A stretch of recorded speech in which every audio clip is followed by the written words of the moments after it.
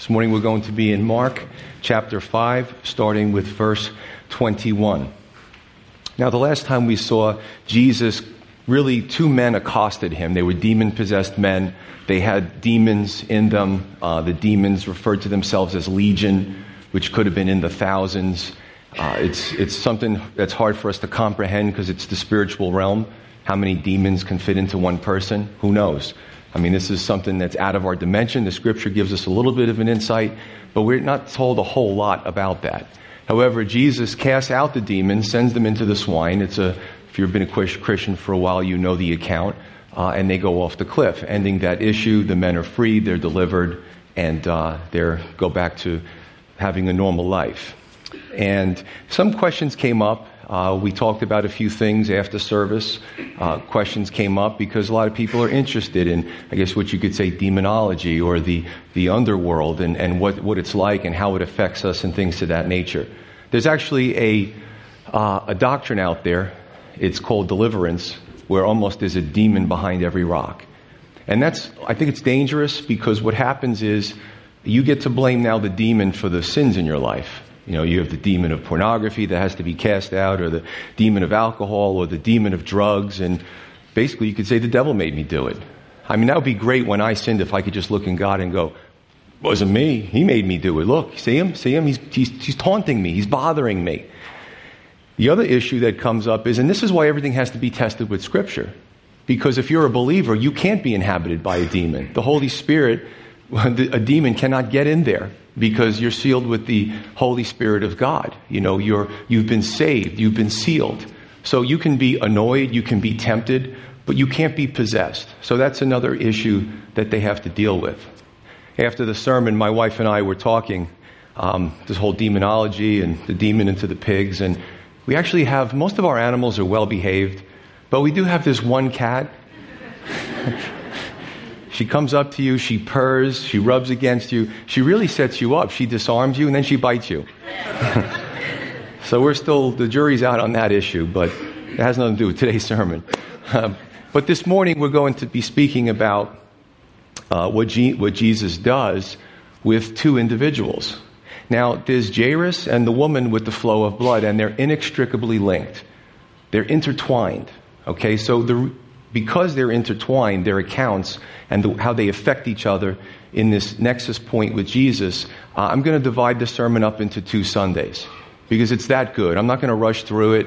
I'm going to give you a little bit of the background today, and then next Sunday, hopefully, I'll make sense of it all, and we'll put it all together. So it's very exciting. Now, I'm going to use a word that we may find offensive. I'm going to use the word a somebody in society and a nobody in society. Now, remember, they're not my words. It's not what I believe. And it's really sad in human nature that no matter what culture you go to, we automatically think of the Hindu caste system. But doesn't it happen in the United States? From state to state, society decides who's on the lower end of the pecking order and who's on the upper echelon. Very sad. As a matter of fact, in God's law, He brought the laws to the children of Israel so they wouldn't do that to each other. And they wouldn't even do that to their strangers, the foreigners that would come in to their fellowship. So I'm going to use those words, again, not my words, but again, this is where, even in American culture in 2014, people still do that to each other. So, the issue here is that you have Jairus, and let me talk to you about the differences between Jairus and this woman as a somebody. Well, Jairus was a man. Obviously, the woman was a woman. That's an easy one. Jairus had a name in the scripture, Jairus, but we don't know the woman's name. Jairus probably had some wealth as a synagogue leader, and the woman was poor because of becoming bankrupt because of her physical ailments. Jairus might have lived okay or in good health for 12 years. This woman suffered with a very difficult, incurable disease for 12 years. However, what's really interesting is that Jairus goes to Jesus first, but Jesus heals the woman first. And the title of the message is that Nobodies and Somebodies loved equally. And this is how God works. He's so fair. He's not impressed by our wealth. He's not impressed by our status, by our skin color, by our education. God looks at the heart, the Bible says. So we're going to see how He ministers to two of these folks from very different ends of the spectrum and completely fair as we would expect from a holy and loving God. So let's jump in. Verse 21, it says, "Now when Jesus had crossed over again by boat to the other side, a great multitude gathered to him, and he was by the sea. And behold, one of the rulers of the synagogue came, Jairus by name. And when he saw him, he fell at his feet, and begged him earnestly, saying, 'My little daughter lies at the point of death. Come and lay your hands on her, that she may be healed, and she will live.' So Jesus went with him, and a great multitude followed him and thronged him." So Jesus comes into another town. By now, at this point in his ministry, everybody knows who Jesus is. Here's the miracle worker. The crowds come, not always with good intentions. Somebody just wants a free meal. Somebody just wants to hear something that entertains them. Somebody wants to see a miracle. And you see that in the world today. A lot of people are kind of interested or curious about Jesus, but they don't necessarily want to make him their Lord and Savior.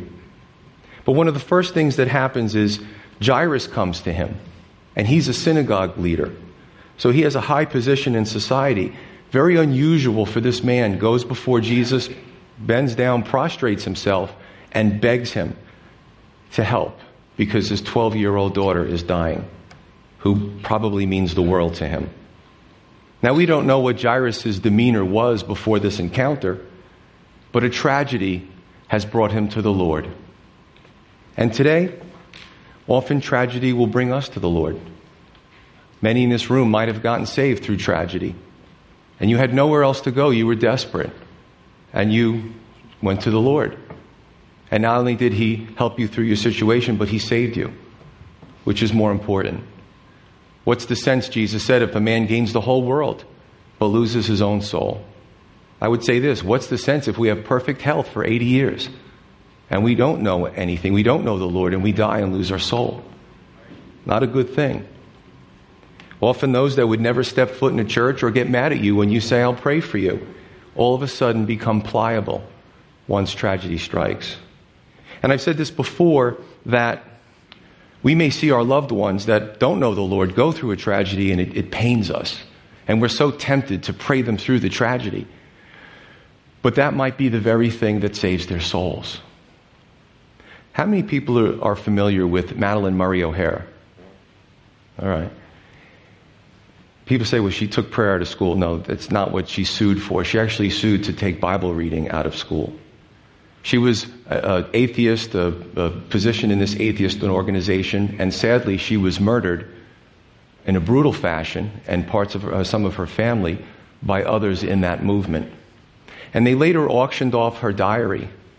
And one of the things it said in her diary it says, "Will somebody please love me?" Now, it would be nice to think that before she passed, she actually cried out to the Lord. Wouldn't that be something? And the Lord would have accepted her if she truly repented. But there are some that allow tragedy to bring them to the foot of the Lord, and there are some that just die, and they just, it's just a tragic death because there's no hope. Well, the name Jairus, his name means he enlightens, and boy, is he going to be enlightened about a few things. What we do know is that about his tragedy is that it affected his little daughter. The Apostle Luke tells us that it was his only daughter and may have been his only child, and she was 12 years old. Now, the thing that brought him so much joy was about to slip through his fingers. But he knew that Jesus was the only hope. And the only thing I can think of is just for a moment, think about what's most precious to you. Sometimes it's like holding on to sand. The tighter we grip, the more it slips through our fingers. We try in this world to hold on to things. Maybe we try to hold on to our health, maybe our wealth, maybe our children. And I tell you, without the Lord, it's futile. Because anything can happen. If you've been a believer for a while, you know that. You've experienced it. And Jairus is experiencing that too. Now, no doubt, Jairus heard the gossip by now.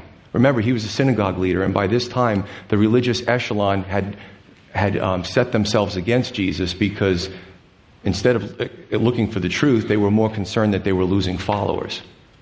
So no doubt he heard the horrible things his peers were saying about Jesus, but he also knew that Jesus was his only hope. And you may be, a coworker may even make fun of you as a believer. But when tragedy strikes, don't be surprised if they take you aside and they say, you know, you're a believer, you follow this Jesus, you think he could help me. And always be open for something like that. Jairus tells the Lord that he believes he can help his daughter. And the Lord obliges him. As a synagogue ruler, he has a measure of faith, but that faith is going to be put to the test. You understand, brothers and sisters, that faith cannot remain static. It's always in flux. It's dynamic. As a matter of fact, the Bible is very clear that our faith is like a precious metal. And God's desire for our faith is for it to be tested, to be strengthened. You know, the faith that I have now is much different than the faith I exerted when I first came to the Lord. Much different. And hopefully as we spend more time with the Lord, that our faith gets stronger, it becomes more mature. And it doesn't mean that the tragedies that come our way are authored by God. Make sure we don't misunderstand that point. But God can still take that tragedy and use it for good. And I can tell you this, Jeremiah 29:13. Yes, there's a contextual issue in the Old Testament, but the truth is that if we seek God, now this is important, it says it in the Scripture, with a whole heart we'll be found by God. Some people make a cursory or a lackadaisical effort, and they put more effort into the things of the world. But if we truly seek God with our whole heart, we'll be found by him. God will never cast away, I've never seen it. God will never cast away anybody that's truly seeking for him. So we're going to learn a lot about Jairus, but we're also going to learn a lot about our own lives through this. I just want to kind of break the cadence of the message for a minute and just kind of speak to you. Maybe you walked in for the first time into this church. Maybe a friend invited you. Don't wait for a tragedy to come face to face with the Lord. See, you don't have to.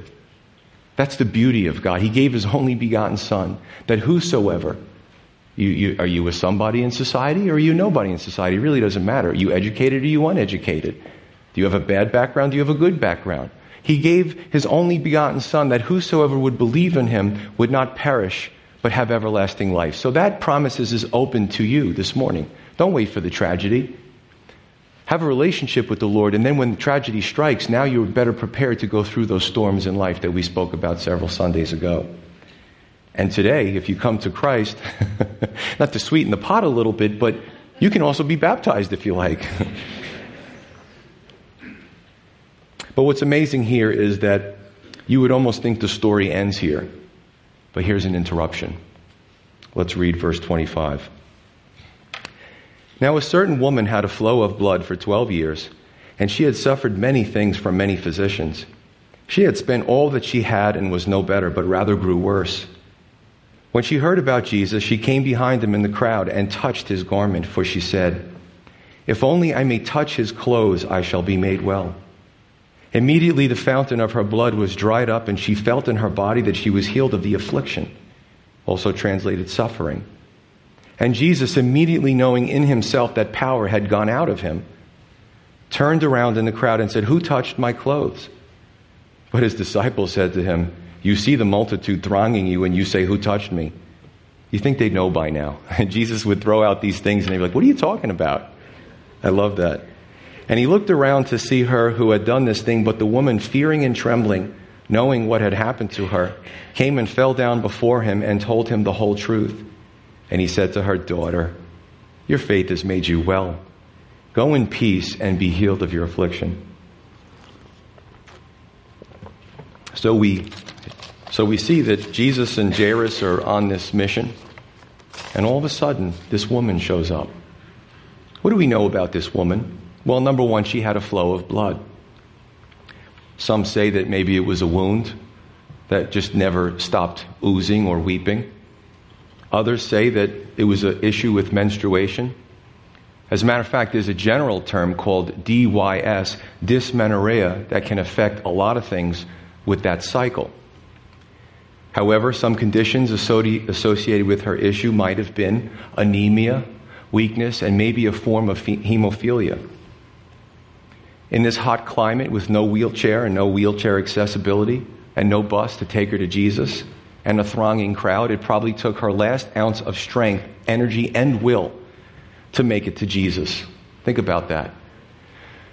I have to be careful not to eisegete throw my opinions into Scripture where it doesn't say something, so let's just keep that in mind. But at the same time, I want you to understand what's going on here. I want you to understand this woman was a real person. She was a human being. And a lot of us know the story, but we've never heard it to a point where we could actually identify with her and empathize with her. She wanted the Lord.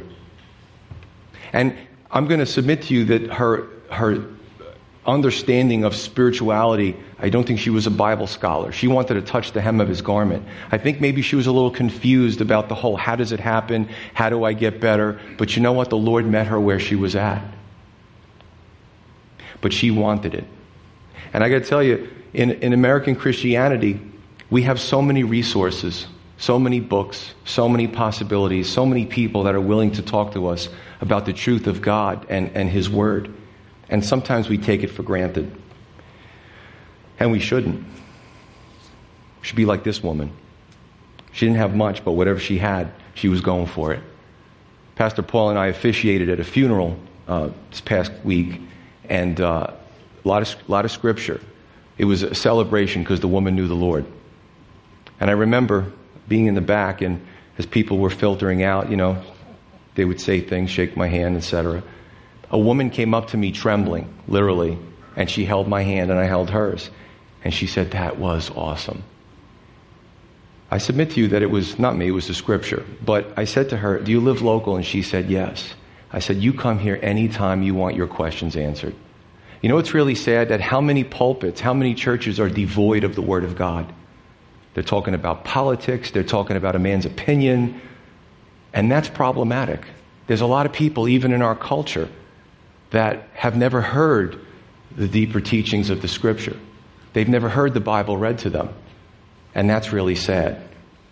So we shouldn't, those of us who have it, we shouldn't take it for granted. Just like we shouldn't take our relationships for granted, we shouldn't take our relationship with God for granted. The second point is that she would have been considered unclean according to Levitical law, especially if her situation was contiguous or there was no reprieve. It was constantly one episode after the other. That must have been a really tough thing for this woman to go through for 12 years. I don't know if she was married. I don't know if she had kids at some point. However, this is what this could mean. When you had any type of blood, or you touched something that was unclean, or a dead body, or for whatever reason, you had to be purified through a certain type of washing to be now considered ceremonial clean. So this woman may have been prohibited from preparing food for her family, or from cleaning, or from ministering to her family, or even having marital relationships with her husband. It's quite possible that her family, or if she just was married, her husband completely abandoned her. She came up to Jesus unaided. I don't see anything about anybody else helping her. And she spoke to herself, if I can just touch the hem of his garment. Is it possible that her husband put her out and said, I just can't deal with this anymore? Sound harsh? Do you know that we have laws in New Jersey against elder abuse and abuse against the disabled? People can be harsh. And if we're not filled with the Holy Spirit, we may find it difficult to be in a situation like this. The third point, she was only made worse by the doctors, the scripture says. Has anybody here ever been a victim of medical malpractice? I heard a few laughs. It only adds literal insult to the injury, and then you start to rue that you got the procedure in the first place. This woman must have been a remarkable woman to continue for 12 years and to do what she did that day. And the fact that she was so desperate and spent all her money on physicians and it made her poor, even put her in a lower strata in society because now she was poor. Think about it. The fourth point, she had suffered for 12 long years. And when did it start? About the time that Jairus' beautiful little bundle of joy daughter was born, because she was 12 years old. I love the parallels here. They're astounding. You can just really make this compare and contrast between both of their lives. Jairus may have enjoyed the joy of his life for his little daughter for 12 years, while this woman endured the scourge of this awful condition for 12 years. I wonder if this was of divine appointment so Jairus could be taught a few things about this. Remember, Jairus was a somebody in society, and this woman was a nobody in society, and they might have lived in close proximity to each other. They might have gone to the same markets. Right? And maybe if Jairus saw her and there was evidence of this condition, he might have walked way around her because he didn't want to take the chance as the leader of a synagogue to become unclean. I wonder if Jairus was irritated by the Lord's delay. Can we be like that sometimes? Have you been praying for something for a long time and the Lord gives somebody else a blessing ahead of you and we're still waiting? Let me ask you a question, New Jersey. I'm speaking to New Jerseyans now. This is for the New Jersey group. How do you feel when you're waiting for something? Or you're waiting in a long line in a store and you've been waiting there for like 45 minutes and you're just about up to the counter and somebody cuts the line. Do you think maybe your thoughts come out past your lips? Do you think maybe you have something to say to the line cutter? Not saying that's right, just saying. But can't we bring that into our Christian walk, that same type of attitude? Somebody gets blessed. Hey, I've been praying. Hey, I'm serving the Lord. Hey, the Bible says that it rains on the good and the evil. And this can lead to anger, bitterness, jealousy, and even a time where we get mad at God. Lord, what's up with the line cutter? What about me? I've been faithful. Did you forget about me? 2,000 years ago, today, we're still people. We still go through the same things, don't we? Or maybe Jairus learned a lesson through all this. Maybe this woman's condition barred her from Jairus' synagogue. Think about that. Maybe it kept her outside the fellowship of God's people. Could it be that nobody ministered to her because they didn't want to take the chance of becoming ceremonially unclean? Do we ever step outside of our Christian bubble to minister to somebody who's hurting? Outside of our community, outside of our schedules. Let me tell you something. Time is precious to me. I've learned time management skills the hard way. And if you're really pressed and you're up against the wall, sometimes the Holy Spirit will provide an opportunity to see if you just put other things aside and minister to that person. Have we been coming here for 10 years and understanding and reading the Word for 10 years and never acting on that? Was Jairus like that? I don't know. You know, again, we can leave here today and smile and, hey, Pastor, nice sermon. I learned a few things. Or we can actually get confronted face to face with what the Scripture is saying and see how it affects our lives. Well, she touches his garments and the Lord honors her. Again, maybe the whole thing was a little superstitious on her part, but the Lord met her where she was at. And I want to encourage you. If you're here this morning and you say, well, I'm into some bad things. Well, I'm really struggling with this. Well, I don't really want to tell anybody, but I probably shouldn't be in church today. The Lord will meet you where you're at. Let the Lord's word change your heart. Romans 10:17, it's regenerative. As you start to listen to it, you'll say, this is for me. This is for me. You know, at some point we will run into people that have a hodgepodge of different belief systems. Maybe there is some superstition. And, you know, sometimes I meet a person and they're just throwing all these things at me. And I'm trying to be gentle. I don't want to dissuade them. Maybe I'll lovingly take out some of the things and say, no, this is really what the Scripture says. I actually had an incident. I told this years ago. A friend of mine introduced me to, and this isn't his real name. His name was Johnny, but that's not his real name. And they actually called him Crazy Johnny. And he liked that name. And he was a real big football player, twice my size, twice my weight. And he had these big bare hands, big paws, mitts. And he wanted me to witness to him, so sure, I obliged. And I'm trying to talk to Crazy Johnny, and he keeps interrupting me. And he just keeps throwing, he's got Eastern mysticism, he's got cult teaching, he's throwing all this stuff at me, and I'm in my spirit, I'm saying, I got to correct this. So I got brave, and I said, listen, I've been listening to you for a long time. Now it's my turn, and I corrected him. He stopped, and he just stared at me. And in my mind, I thought, here's where I die. He's going to rip my arm off and beat me with my own arm.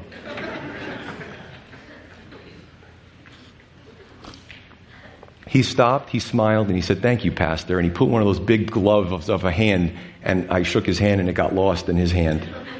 And I thought to myself, I'm going to live for another day, praise the Lord.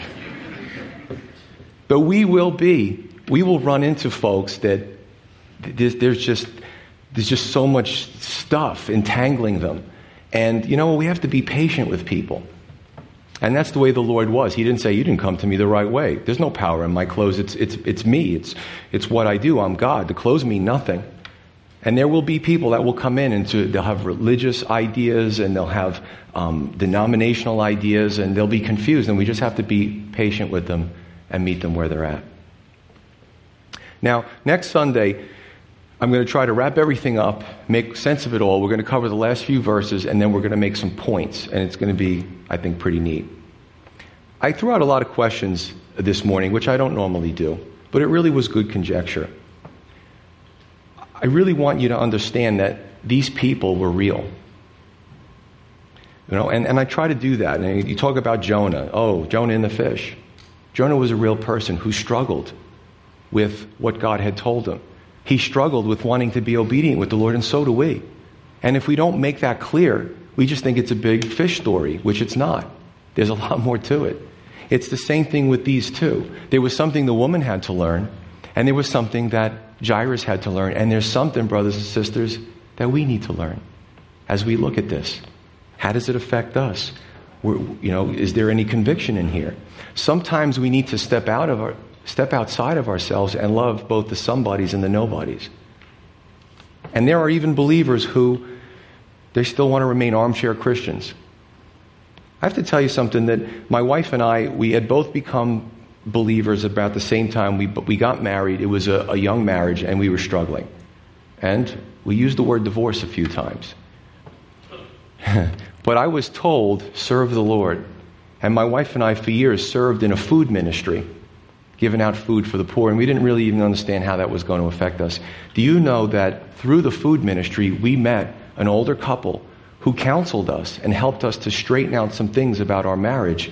And I can credit them largely for the reason why we have the tools to work through marriage today. But we serve the Lord. We are obedient. A lot of times, brothers and sisters, we don't realize why we're doing things. I would tell any couple that's struggling, or with any relationship, serve the Lord. Honor God, and God will honor you. Give him props. He deserves it. But we have to also consider, it's very important, and sometimes people have all these preconceived ideas about the poor, the afflicted, the downtrodden. But we need to be sensitive to ministering to them. And then there's another whole section of society that hates the rich. The whole 99% versus the 1%. Listen, whether they're poor or rich, they're still human beings, and they still need the gospel. In today's political climate, and I'm sad to say, there's a lot of lack of leadership. And everybody's getting pitted against each other. You see it in the news all the time. Black against white, women against men. They say that this is the time, the percentages of single people in 2014 are the highest it's ever been in the history of our nation since they've been calculating it. People don't know how to have relationships.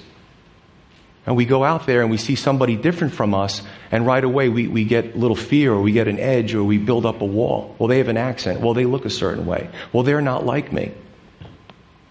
Jesus took two people from the opposite ends of the spectrum, loved them equally, and wouldn't it be something if when he healed Jairus' daughter and he healed the woman with the flow of blood, check this out, that he's in a synagogue, he's on fire again, he's preaching in a synagogue, he's preaching the gospel, and who's sitting in front of him in the women's section? His 12-year-old daughter and the woman who had the flow of blood. Imagine that. Let me tell you something, I've seen that happen here. Not literally in that situation, but God does miracles. He really does. And if we don't believe that, and we discount him, he's going to move on to the next person, because God is He just loves it when we believe that He can do great things. He can be concerned about the big things in our lives, and He can also be concerned about the little things in our lives. So I really want to encourage you with this. This isn't fantasy.